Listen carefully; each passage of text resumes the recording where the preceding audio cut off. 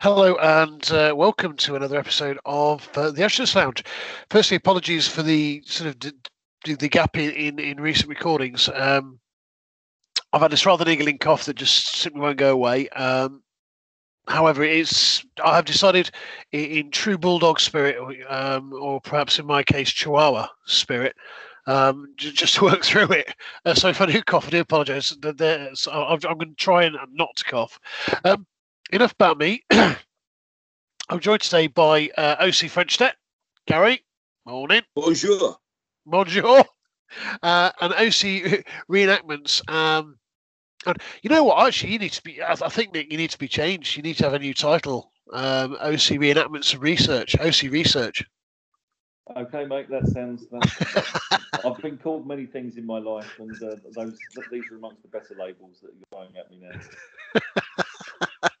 I personally wish to be known as the sports prevention officer. Can't see, but seeing as we're now picking up listeners from the armed forces, I've got to be really careful because somebody may have claimed that one already. Since the last episode, a lot's been going on for both of you. I know, so Gary, the Bacants has started up with a vengeance by the look of it. Oh yes. Are you now glad you live on a... I'm not competing with any English people coming over either, which is fantastic. I'm unleashed. Are you also glad you now live in a farm with numerous buildings from which to store your wares? Dodgy subject. Madam is in the other room. Oh, okay. So, can we have a safe word? No words are safe from Madam.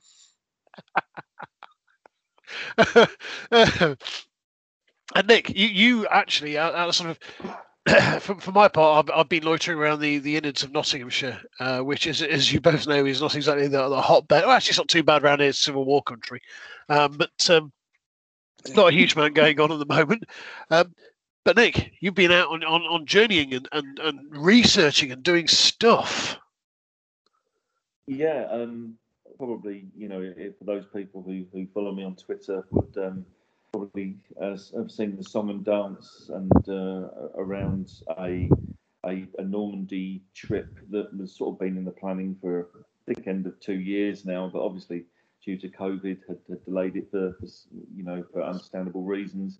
And but finally, myself and Paul Durham, also on Twitter, I went out to see Sean Claxton, who is a British guide in Normandy, and Sean showed Paul and myself quite an in-depth look at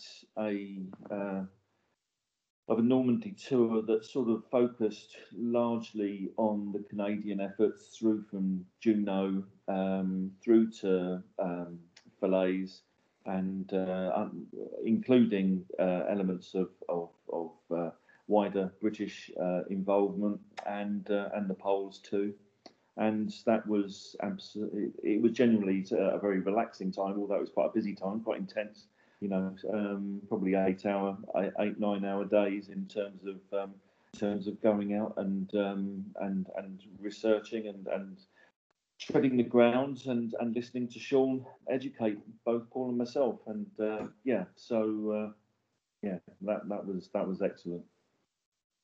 So, just for the sake of this, was there any particular division or corps that you were following at the time? Had you gone over and said, well, I'm going to follow the route of regiment X, Y, and Z, and then stick to that? Sorry, Ben, I couldn't pick you up then. I don't know if it's technology at my end. Actually, it helps if I do that with my headpiece. I am so sorry. I'd moved it so when I coughed, nobody could hear me, and it just shows you how effective that is. No, sorry, chap. It was there. You go. If you just joined us on the Adjutant's Lounge, professionalism is the watchword.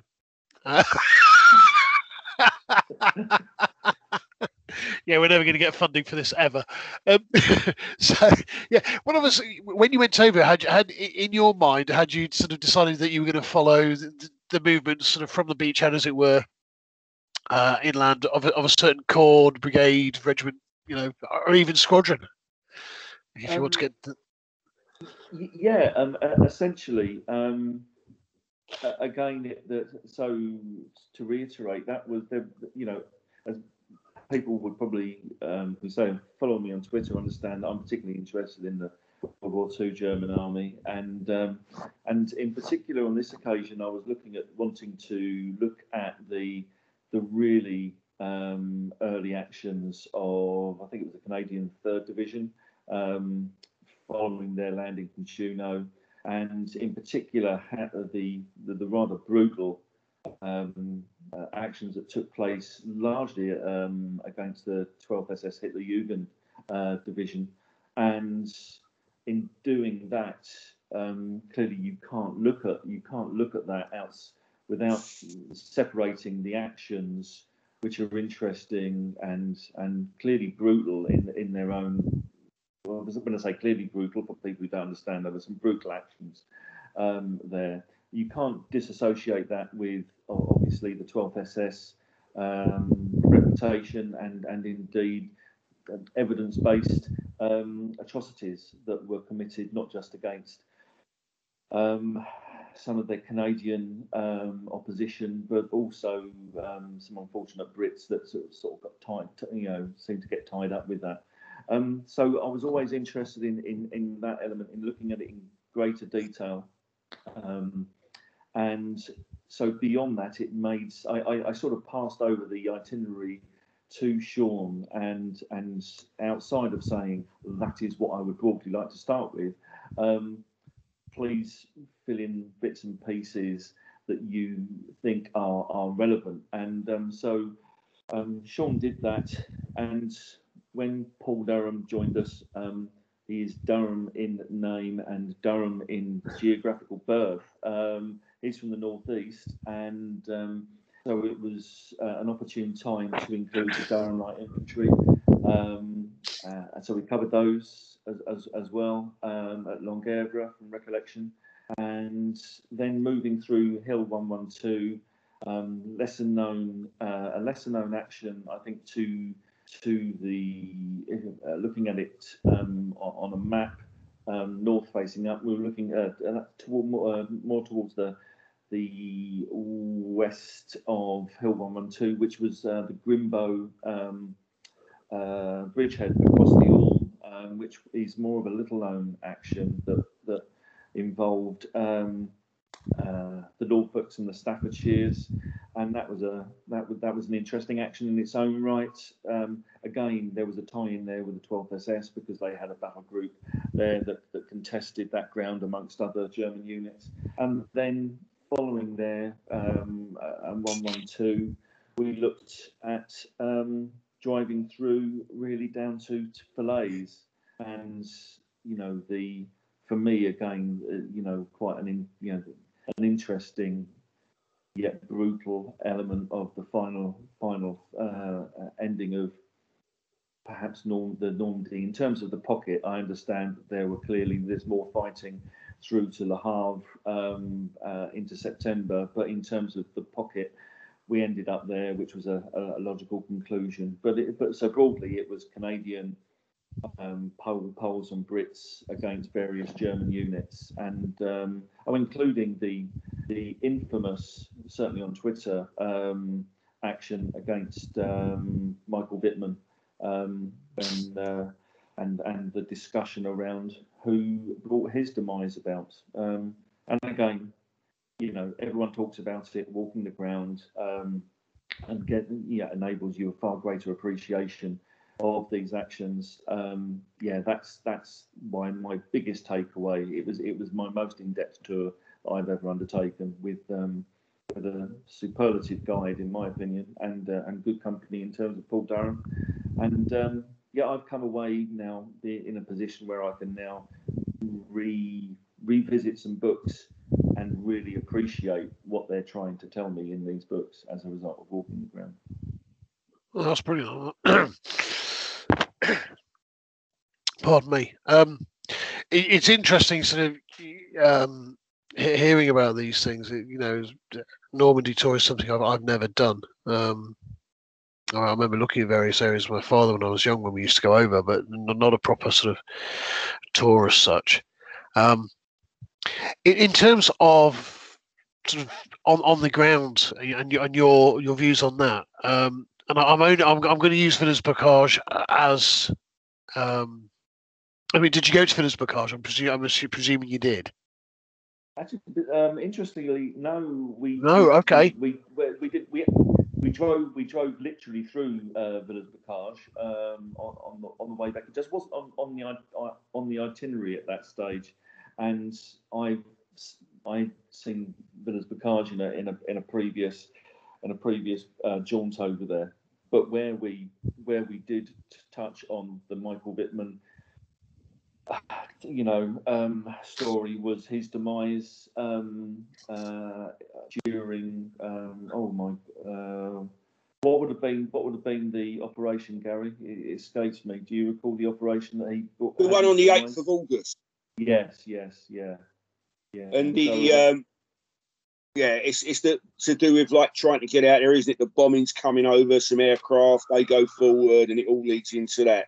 But 8th of August operations. Yes. So that was our tie-up with regards to Wittmann, and in particular there, because there was still this sort of semi-theme of the 12th SS being looked at, and indeed around that time he was with elements of the 12th SS as they were trying to contest the British and Canadian push onto Falaise. That was up Totalize, wasn't it? Correct. Yeah. Absolutely. Yes. You should have been on the trip. You were one of it took me a minute. It really did take me a minute, and it was sort of. I think sometimes when you're looking at these things, you are not bamboozled. And I think you may both agree with me. There is so much information to take in and so much going on. The simplest things can overlook us. And I was racking my brain thinking, which operation was Wittmann killed in? I was thinking myself and thinking, my God. But you are right in the sense of having a reasonable appreciation of the Normandy campaign, and reasonable is I'm being kind. The information it's surprisingly tiring, and I think I didn't realise that from Sean's perspective exactly how tiring it is for the likes of people such as Gary and other battlefield tour guides when it. For me, the presumption is, that's quite an easy sort of, or nice job to have. And I'm sure it is a nice job to have. But I certainly appreciate now coming away from it and just seeing exactly how tiring it is for professional guides. And because, Paul and myself, as being the punters, we found it tiring, very much enjoyable, but it's still tiring. And the information potentially, that you are absorbing is, I would say, for lesser military geeks, perhaps they only absorb somewhere between 20 and 30% of what they're being told, perhaps, because there potentially is so much. But yeah, it was Totalize, and I screwed that up. No. It's all right. I like you say, there's just so much going on, isn't there? And you're not sure whether it's this, that, or the other. I think it's often, not helped because at that point of the war, the movement was so fluid and so rapid. So I think anyone could be forgiven for just forgetting things like that, but the key actions. I think Gary, I'm going to swing this one to you a little bit. At this point you can say, get out of it. Regarding the organisation of tours, and this is quite nice because this sort of podcast is building around battlefield tours now, and taking on board what Nick said about the fatigue of leading a tour. Is this something that you've experienced during your work? Apologies, as a tour guide. Yes, without a doubt. And it can be just as tiring if you've got like Nick was saying, a car full of people or a small van, as if you've got 40 people on a bus. And it's tiring. You've got to know your work. You've got to be Mr. Hello, welcome. How are you today? You're in many ways nursemaiding people, certainly on the larger tours. So you're not just that aspect of the historical side, but you've also got to look at people. Yeah, yes, there's a bank machine over there. Yes, you can get food here. Try these restaurants here. Make sure you're in bed early, folks, because we've got an early day. You know, realise these are themed holidays that people have paid for. So that's their difference for the Army staff rides and stuff. Now, the people you're dealing with, they're in for this. Their grab is they're paid a lot of money to go on these tours.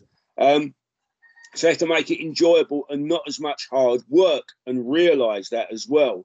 That can be quite a draw. Then you've got to realise as well, for what we're doing when you tend to get the larger coaches, you've got a huge mix of people from 30, 40 up to 50 people, say. And when you're doing something, and I'll use Normandy, you've got people that are there to, say, follow the actions of their fathers. You may have the odd guy, very rare now, who's back to follow where he and his mates were. You've got people who then have got a good interest in it, like Nick. And I'm not going to use Nick as in case, but people that might be there to trip you up, as well. You've got that. And then you've got people that have managed to bring the wife along under duress. So you've got to realise that you've got that element to add to as well. And what people tend to find, as Nick quite rightly said, you can hand out all these names, Operation Corporate. The beach is not so bad because everyone tends to remember the beaches, but the other operations, when we go up and do the likes of Total Eyes and we're up on Hill 112, that almost goes straight over people's heads. What they're going to start to really grab at, and what you, and it's different to when you're doing if you're on Army staff rides or stuff like this. They want to hear the stories. I was out with someone on the Somme last week, and he was talking about when he'd seen stuff on TV. He's a friend of mine, and I said, look, let's go down, because they're pulling trees out of Trones Wood, so let's go and have a look around Trones. And he said, it's the stories I want. And with many people, they want today, it's the personal aspect, which what many will want. So when they go to 112, they want to know about it, being equated almost with the Verdun of the Western Front. They want to know that when you're driving through Caen, I'll always throw in, whenever we took me dad through Caen, or whenever you mention the word Caen, you'd like pause and listen to him say, field of bricks. When we went through there, it was a field of bricks. And that helps to paint the picture, but that's what people tend to want to hear. I remember doing a Waterloo coming up for the bicentenary, and my boss was there, and he was talking to a couple of people. And he was saying, look, the most that people have come away with, the guests, will be if you tell them the story about Waterloo teeth, about the teeth being taken out of the cadavers to put into false teeth sort of thing. And that's what people will come away with as well. They might then go back and go home and, as Nick said, revisit a book now and get a completely different idea from that book and evolve up to that next stage of battlefield touring. So, yes, it is tiring. It is a fantastic job. And of all the jobs I've had, probably apart from being a Saturday boy in a model shop back in 1972, it's the best job I've ever had, without a doubt. Is it emotional? Yes. Does it get to you? Yes. Is it a performance in many ways? Yes. And you meet some amazing people. You do. I'd say 99.9% of the people that come on battlefield tours are absolutely fantastic. It really is. Do you give a performance? The best guides do. It's a performance. You can sit at the front of that coach. You can do the banter with everybody. And it's a performance that you do. You'll educate people. You'll take people on a journey. We had Royal Fusiliers, veterans of like the 60s and the 70s out, folks from Birmingham.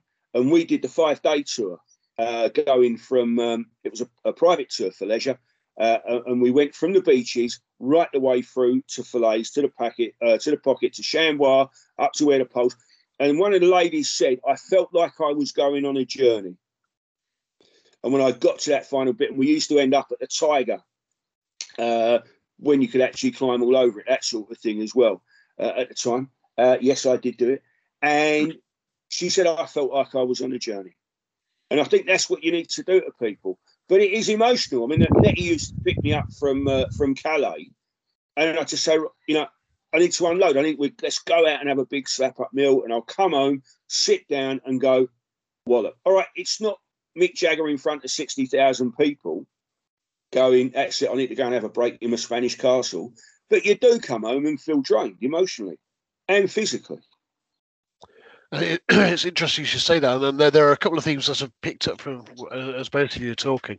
Was I can imagine, I think the emotional content would come from a sort of the cultural knowledge and appreciation of what happened there militarily for the Allies. If you read, especially sort of the Falaise Pocket, I've been reading recently. It was an absolute carnal. It was a carnal house, wasn't it? Really, the whole area. I mean, is it true that they couldn't drink the water from the area until 1947-48 because of the amount of I mean, it's about three. I remember. I mean, the first time I went to the Falaise Pocket, and we did a tour because if you remember, originally the tour was going to be about how as reenactors we got into battlefield touring, and I can go back to '79 with that. But the first time we went to Normandy was early '80s, and then we used to regularly go on holiday. And there's a friend of mine, Nick might have heard of him, the infamous Neil Kenny, who was the BRA German unit commander when it was Storm Group Adler. It was him and his brothers. And we went away with him. And what we did was, and it would have been about 84, I think.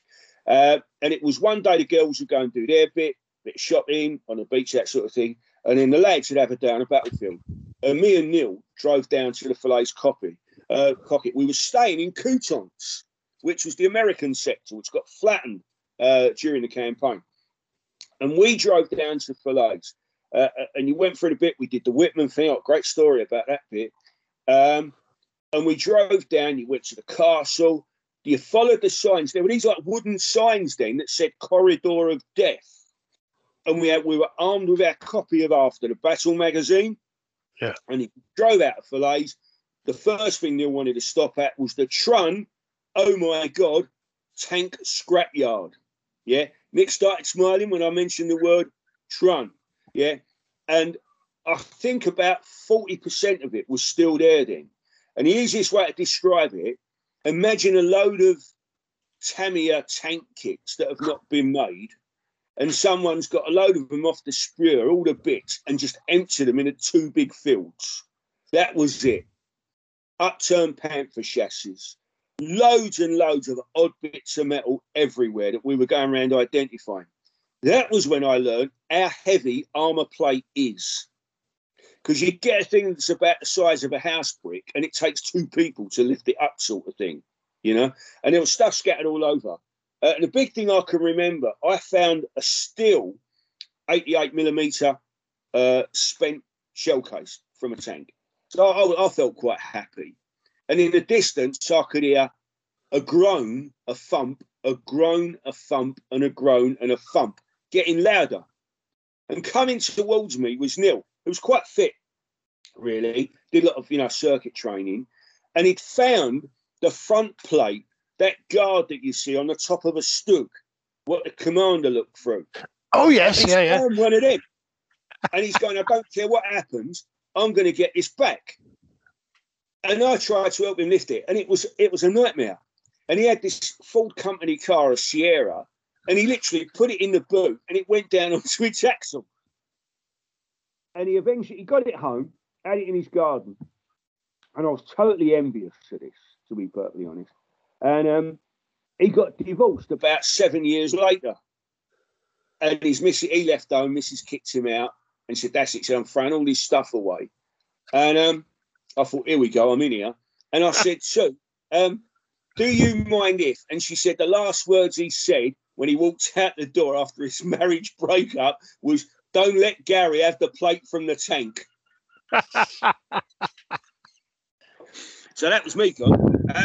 But from there, we then drove down past Trun, followed the route down through the curry thing up to where you got all the photographs of the tanks dumped at the church with the tanks on the road by the side of the church. You followed the little track down to the right as you're heading in towards Chambois.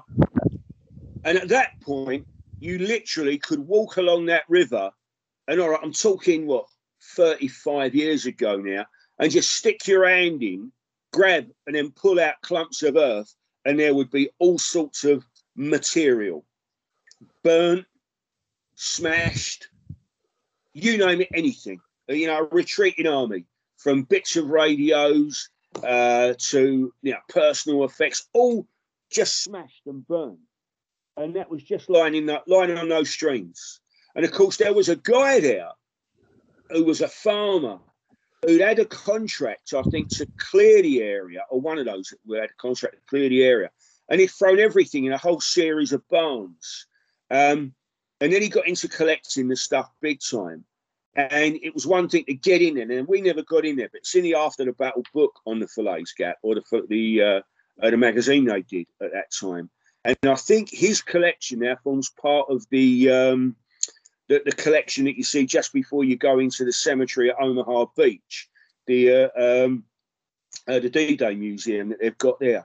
And it was just stuff all over the place. There was still farmers, well, there still is now, but it was everywhere. And you really did get an impression.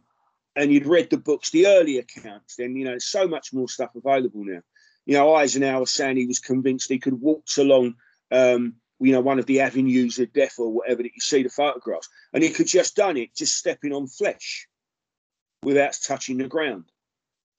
But the big thing, of course, we always used to push then as, the death of the German army at the Falaise Gap. And then, of course, you realise how many actually got out. And it was a partial success more than anything. Because what they're doing is they want to get out so they could get to Rouen. And Rouen takes them onto the Seine, which then takes them, they're out. And before I let Nick come back in, do apologise. When you look at the timetable for Paris to fall, which of course it falls today, I think, back in 1944, they were only a couple of days late. Everyone goes about and being held up at, held up in Normandy, and it's this, that, and everything else. But when you look at their timetable for getting into Paris, they're only a couple of days out. And as Nick says, when you stand up on the ground at 112, it all tends to make sense. Hold them with the left, move round with the Yanks coming out on the right and bursting out.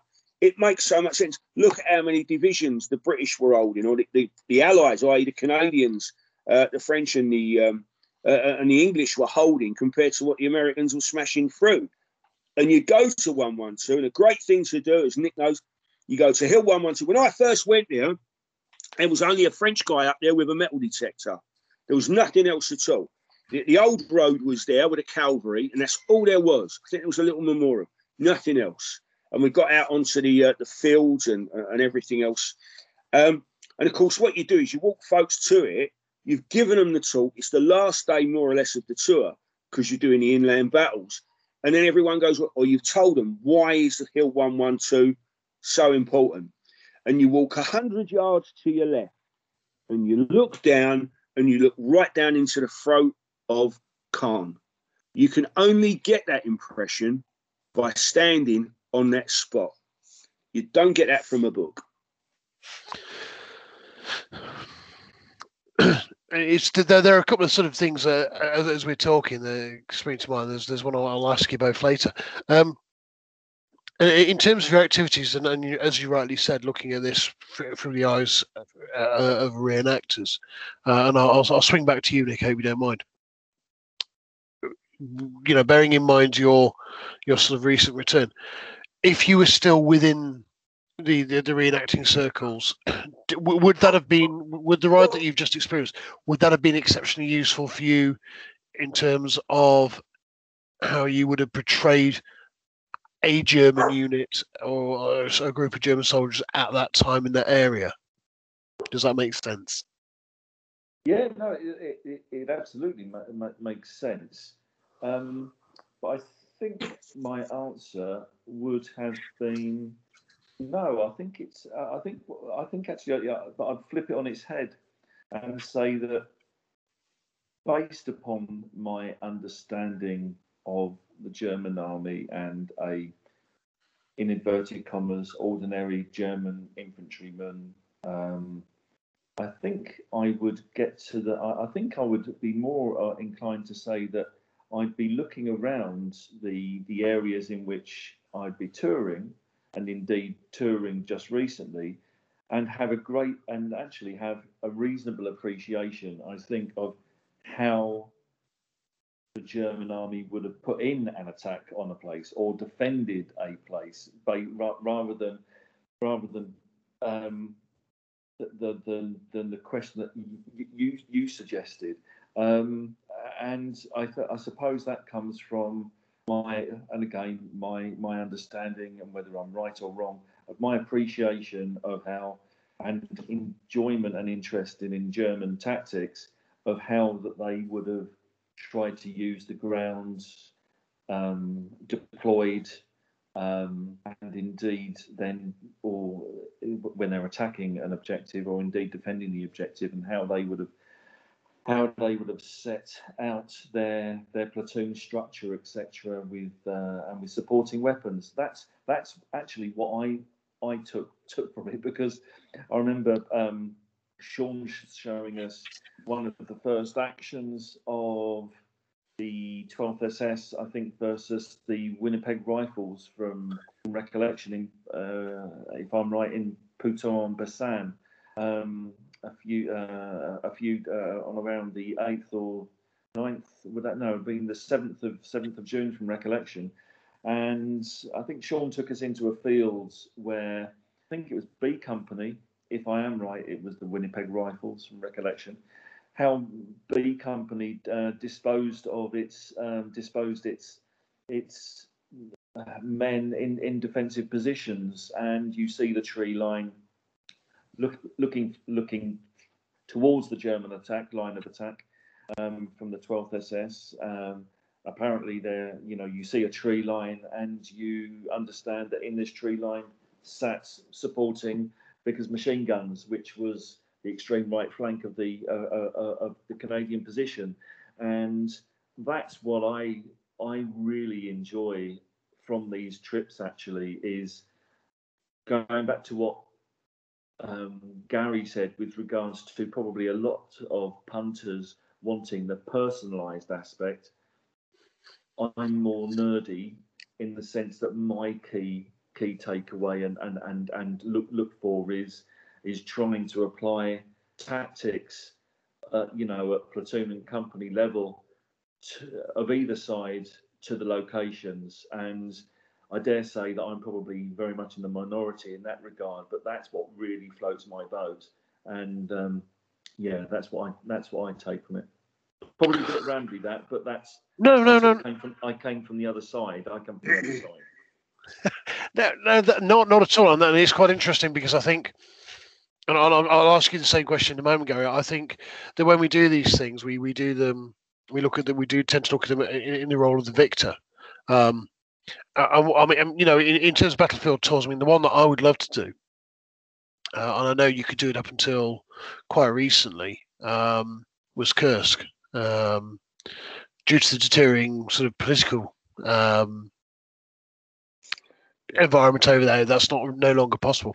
And there were several things you could do with the authorities. You could go over. You could do the archaeology thing, which combined the two, and so that interests me intently.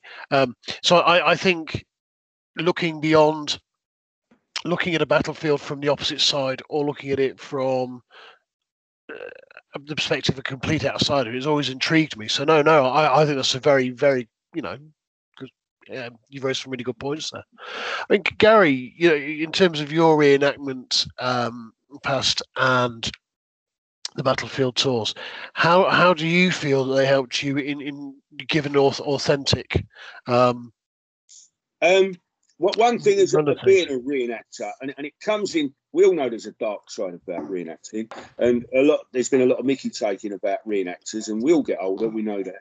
I mean, I first started World War II reenacting. I was already a curious reenactor at that point. In 1978, and it was the Germans 352 that it wasn't then. It was, I think it was Storm Group Adler at that point. The guy in charge said, we need to do a little away weekend. And it was October 1979. And a guy called Dave Humphreys, people may know him from the Mike Ross, Quartermasters at the Angel. They did a thing for TV and then they got into films. They organised it. And they said, look, what we do is we'll go away on the Friday night and we'll come back on Sunday afternoon and we're going to do the Atlantic Wall. So it was interesting as a German reenactor at that time. It was still quite exciting, you know, meeting up at King's Cross Station in London and getting the van from Dartford Motors and 12 lads drove over, I think we went over on the Overcraft, to Calais, down to Wissant, where we stayed at the Hotel Normandy, which had been used by Goering and the Luftwaffe for Eagle Day and for lunches and dinners, and it was an R&R place for the Luftwaffe. Dave Davis was the guy that owns Battery Tow. He'd been there in the Second World War as a kid. His dad was Welsh, who stayed over with the Imperial War Grades post-World War I, so he had his stories. We were looking at the German positions. There was a couple of French lads who come up to meet us who had their little metal detector and went off finding loads of ammunition. So that particular tour was just a little, almost like a recce of a tour to go over, and we missed loads. When you consider what you can do in that area now, it was quite immature. And it was just doing a fair few of the bunkers, the railway gun positions, Dave's museum. They just grabbed that cruiser tank off the beach that had been uncovered in after the battle. And that was it. And the next one we did, which was a year or so later, Passmore said, we need to do something a bit more organised. And they said, look, what we're doing, and this was weird, there's a movie that was made by Century Films, which was Mike Ross and Co., Eddie Kenton and Co. They did the Molash thing, It's Only a Game. And their next film was about the Recce boys at Arnhem. And we've been involved heavily in a lot of the filming. It's available on DVD, folks, and there's me in it quite a lot, looking quite good, I've always felt, actually. And they said, what we're doing is we're going over in 1980 for a week to get on the ground for Arnhem Week. Now, the huge difference there, of course, was we were German reenactors. There was a couple of lads who were actually airborne reenactors. But of the 15 guys on the tour, 90% of them were World War II. Now we were 352 916 regiment. And we were going over to a British-American battlefield. We were doing a tour. And, of course, the huge big difference was in 1980, we went to the big party they held and everything else, and we went to the memorial, what they did at the cemetery. Was Arnhem then, for that week, was covered in veterans. If you fell over, you landed on a veteran. And they were all younger than I am now, the majority of them. So we'd go off to these areas, and first off, we were following the Recce lads who were there. All the lads were there that were telling us our tales. So you'd meet them up, and now you've got the veteran right standing by the slit trench that he was wounded in, or standing by the crossroads where his Jeep got shot up and he saw his mate have the back of his head blown off. And there you are as a German reenactor listening to this. And I can remember Mr. Passmore taking me to one side and said, we've spent a whole day following the Recce lads.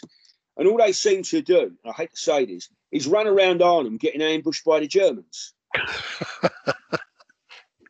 Because it was ambush point 1, ambush point 2, ambush point 3. And we eventually went to the bakery where they finally held up with the sergeant and everything else. And then the whole thing we did.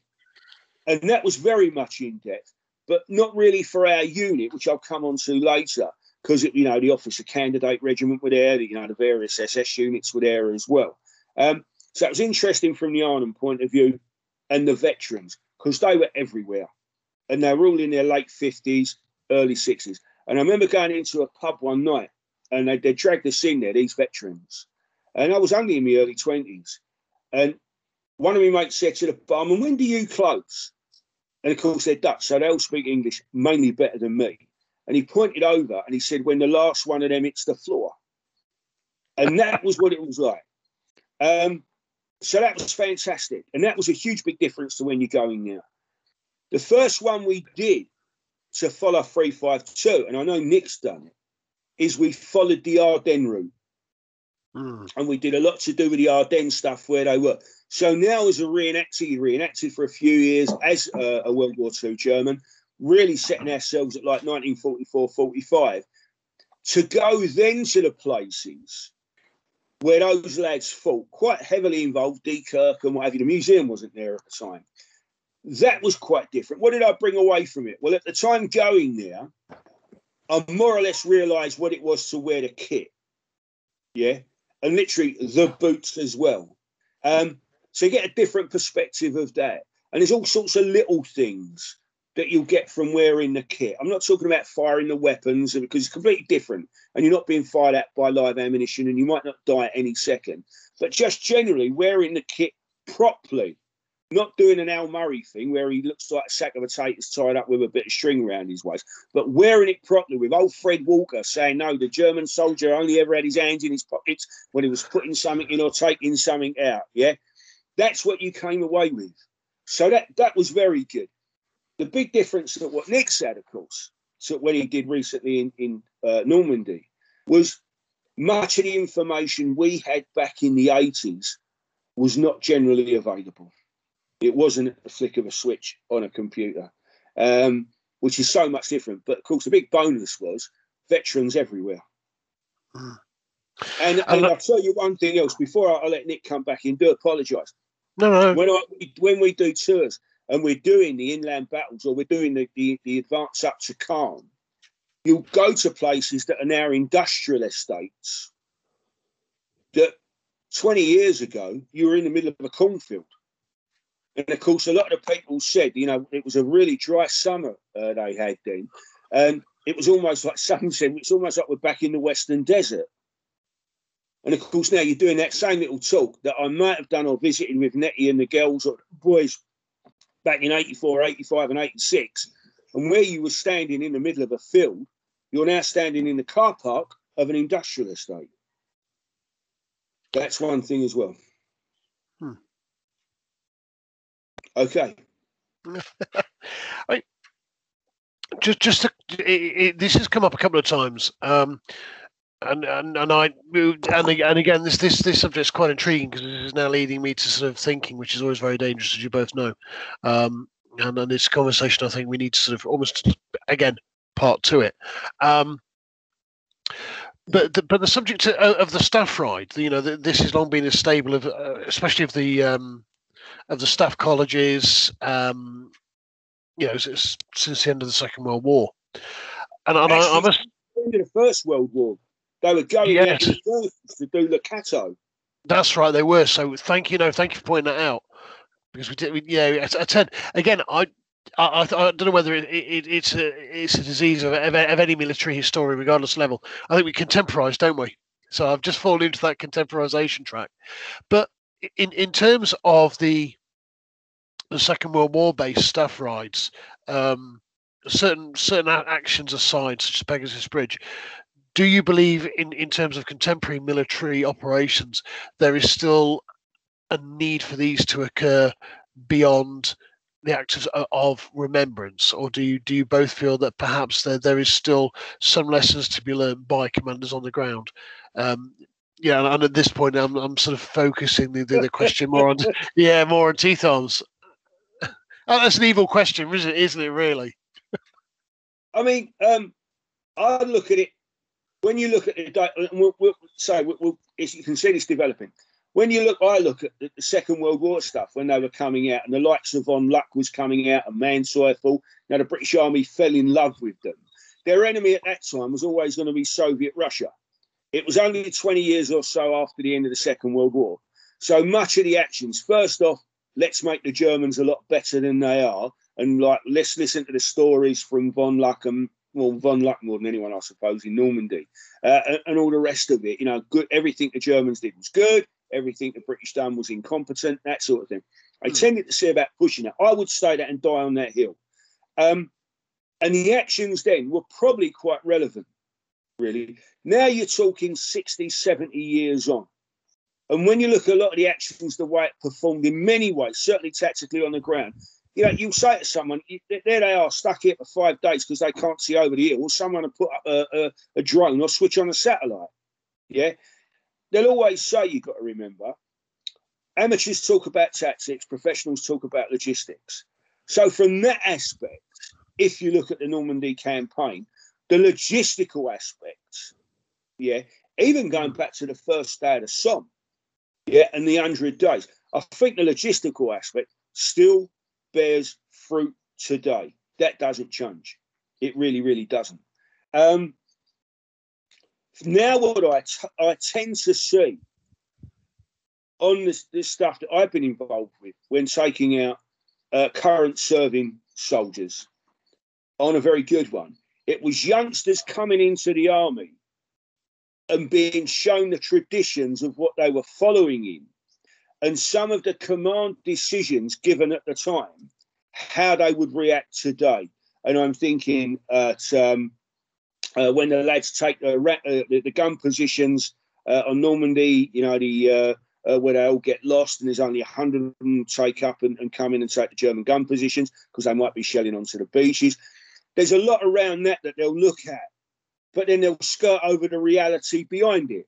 Yeah, that the guns were in action later on in the day. The guy probably didn't give the order to shoot French civilians. And the rudder thing as well. People will look at the rudder thing. They'll go on to that to do with the actual thought process of a soldier. But their main thing I think to benefit, they probably get out of it, the youngsters, is the tradition thing. Yeah. And I remember that they were doing one thing where we were on the beach. And of course, you've got the corporals and the NCOs and all that sort of thing that are in charge of these lot. And they want them to do a run up the beach as though they're hitting the Normandy coastline.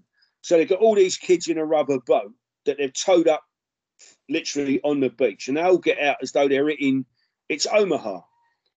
And I went, what do you reckon, Gary? And I said, well, with all due respect, for most of the troops that were here on this particular beach, they would have literally walked off an LCT at this time, assembled on the beach with not really a lot of idea what was happening. And, you know, you read some of the accounts and the bloke's going, well, where's the battle then? You look at the photographs.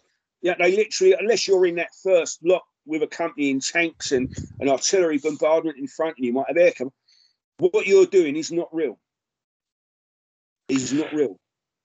And that's... Yeah. No, that's... Yeah. Yeah, sorry, chap. No, that's a very important point to make, isn't it? Because when you're reenacting in certain elements, like I say, I suppose running up, you know, we've all run in sand, and it's not particularly pleasant, and there's a lot to take in, you know, to factor in that. But ultimately, you don't have metal being hurled at you, and you're not facing some very experienced and often inexperienced men defending the points you're trying to assail. But Nick, what are your thoughts on this, chap? To be frank, I don't think that I can really add much to the whole staff ride concept, and in terms of learning today. And I say that because I have never experienced a staff ride, and so.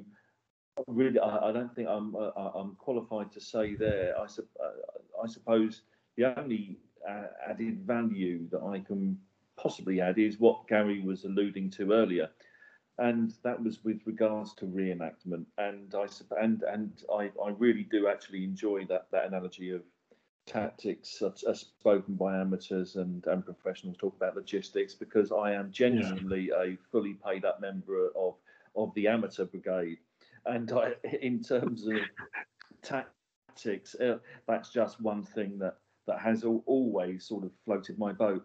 And just going back to what Gary was referring to was when reenacting within the same unit that Gary did, which was 916 Grenadier Regiment. but this was in Ardennes for the 60th anniversary. We were invited by the Luxembourg government to go over as a platoon, as a Zug.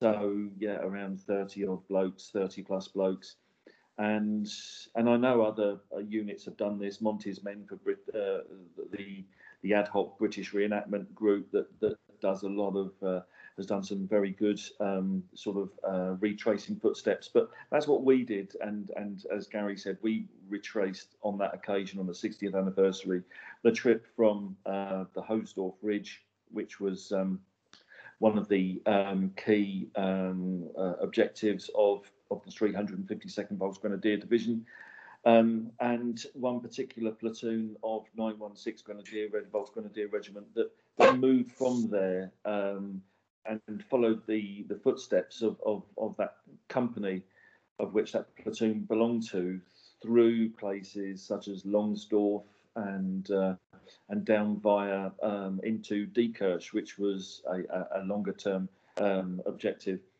And where I'm going through with that is, yeah, it's wearing the kit. It's starting off. Well, we were dropped off, around 4 o'clock the previous, 3 o'clock the previous afternoon. Wind chill. We stayed there overnight in what was the American foxholes and positions, because we weren't allowed in German uniform on German soil, so we had to be on Luxembourg soil. So I didn't have to reenact crossing the Aue River, which was probably about 2 meters high at the time, in 1944. But on that ridge, we woke. We didn't get any sleep. I didn't get any sleep.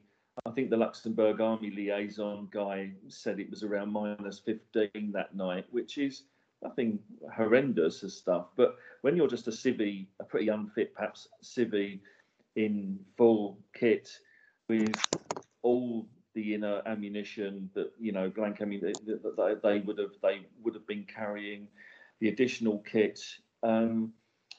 I remember as we were getting together around 4:35 a.m. in the morning after a dedication ceremony to the Americans and the Germans on the plateau. I can remember we started off our march, and I was retracing the steps, and I can recall being physically unwell by that stage, in the sense that I'd not eaten for a little while. I was frozen to the core. Hobnails conduct cold very well. And it was an interesting experience, just from literally probably getting 1%, if it probably wasn't even in 1% of the experience of a German soldier at that time. But it was enough to make me understand the physical exertions that perhaps they would have to go through on either side just to march 10 odd miles and going arse over tit with hobnails on icy ground, which could easily just result in, you're talking of, bangs, bruises, and potentially broken limbs, just doing that, even before you'd found combat. And as Gary said, you're not being shot at. You're going to go back eventually to a hot shower. But I think that's where certain people have critiques of reenactors for legitimate reasons, but they don't perhaps take into account that some reenactors and living historians take it to that level and just try and push it as far as we can, without the death, maiming, and destruction. And that is actually enlightening, and it tells me how to wear the kit. It tells me how effective the kit is, how poor the kit is.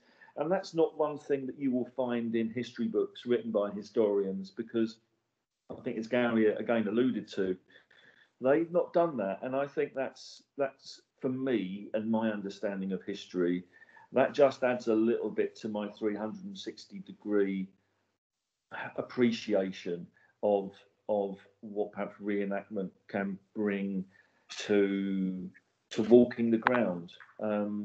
again, I don't know. I'm sorry, I can't really adequately add to the staff ride element, but certainly from the reenacting element, that was a very, very interesting experience, and also taught me that how morale can potentially break down within a bunch of civilians playing as soldiers rather than perhaps soldiers themselves. So yeah, that was interesting for me. One thing, sorry, and I know I've just seen the fight, but you've hit my memory. In 1985, BRA were asked to do and go to Guernsey to be a unit of British soldiers for the 40th anniversary of the liberation. And it was mainly 352 guys. So we all got British Army kit, 1945, which cost us about 15 quid each back then to get a full British Army original World War II kit from top to bottom. Yeah. And it was all arranged by Castlemore. We got trained down to Weymouth over on the old Earl Goodwin. And they put us in a castle as well on the island. And we were going to be the guys that liberated Guernsey when Guernsey falls, May 1945. And it was going to be great. Now, the one thing that came away from me then, we'd all got our kit on. We had we had the whole kit. As a unit, we just transferred Germans into Brits, so all the ranks and everything had gone with it. The army were there in full. They had Harry Seacombe in a Lancaster and everything else. And the one thing I can remember is we'd started off at the docks for the big day, which is, I think it was the 8th of May. They actually got liberated Guernsey on the 8th of May. And we're all in World War II vehicles. And we come down from the assembly area that was a park. And we come down into St. Peter Port, the town, all dressed as British soldiers. And we were marching behind some lorries. And the guy at the front just went, oh my, I won't say what he said, but literally, oh my God. And the whole of the town erupted in front of us when they saw the British soldiers in kit marching down. And we were mobbed. We were absolutely mobbed. People coming up, hugging. And it was, someone said, this must have how it felt when you went into like liberating a French village, when you see the photographs of Paris, when you see the photographs of Brussels, it must have felt like that. And it hit me. You wouldn't have got that without reenacting. I really felt at that point that was one of the true things that we did, that you got, wow, you couldn't walk. You were just mobbed. And someone said, it was Passmore, said, it's like we walked into Paris in 1944. And it was this, you couldn't buy a drink in a bar the next day and all the rest of it. So we wore kit for the rest of the week that we were there. But that initial thing of seeing British soldiers, everyone erupting, of course, they said, do they know we normally play Germans when we reenact?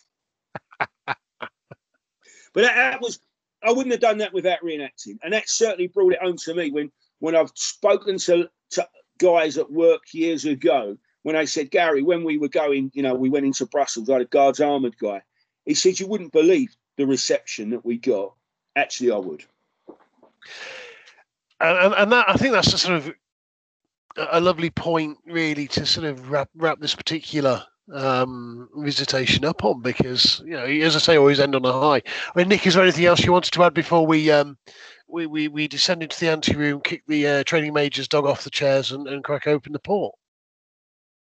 No, not at all. It's been just an enjoyable conversation taking part of, genuinely. Yeah.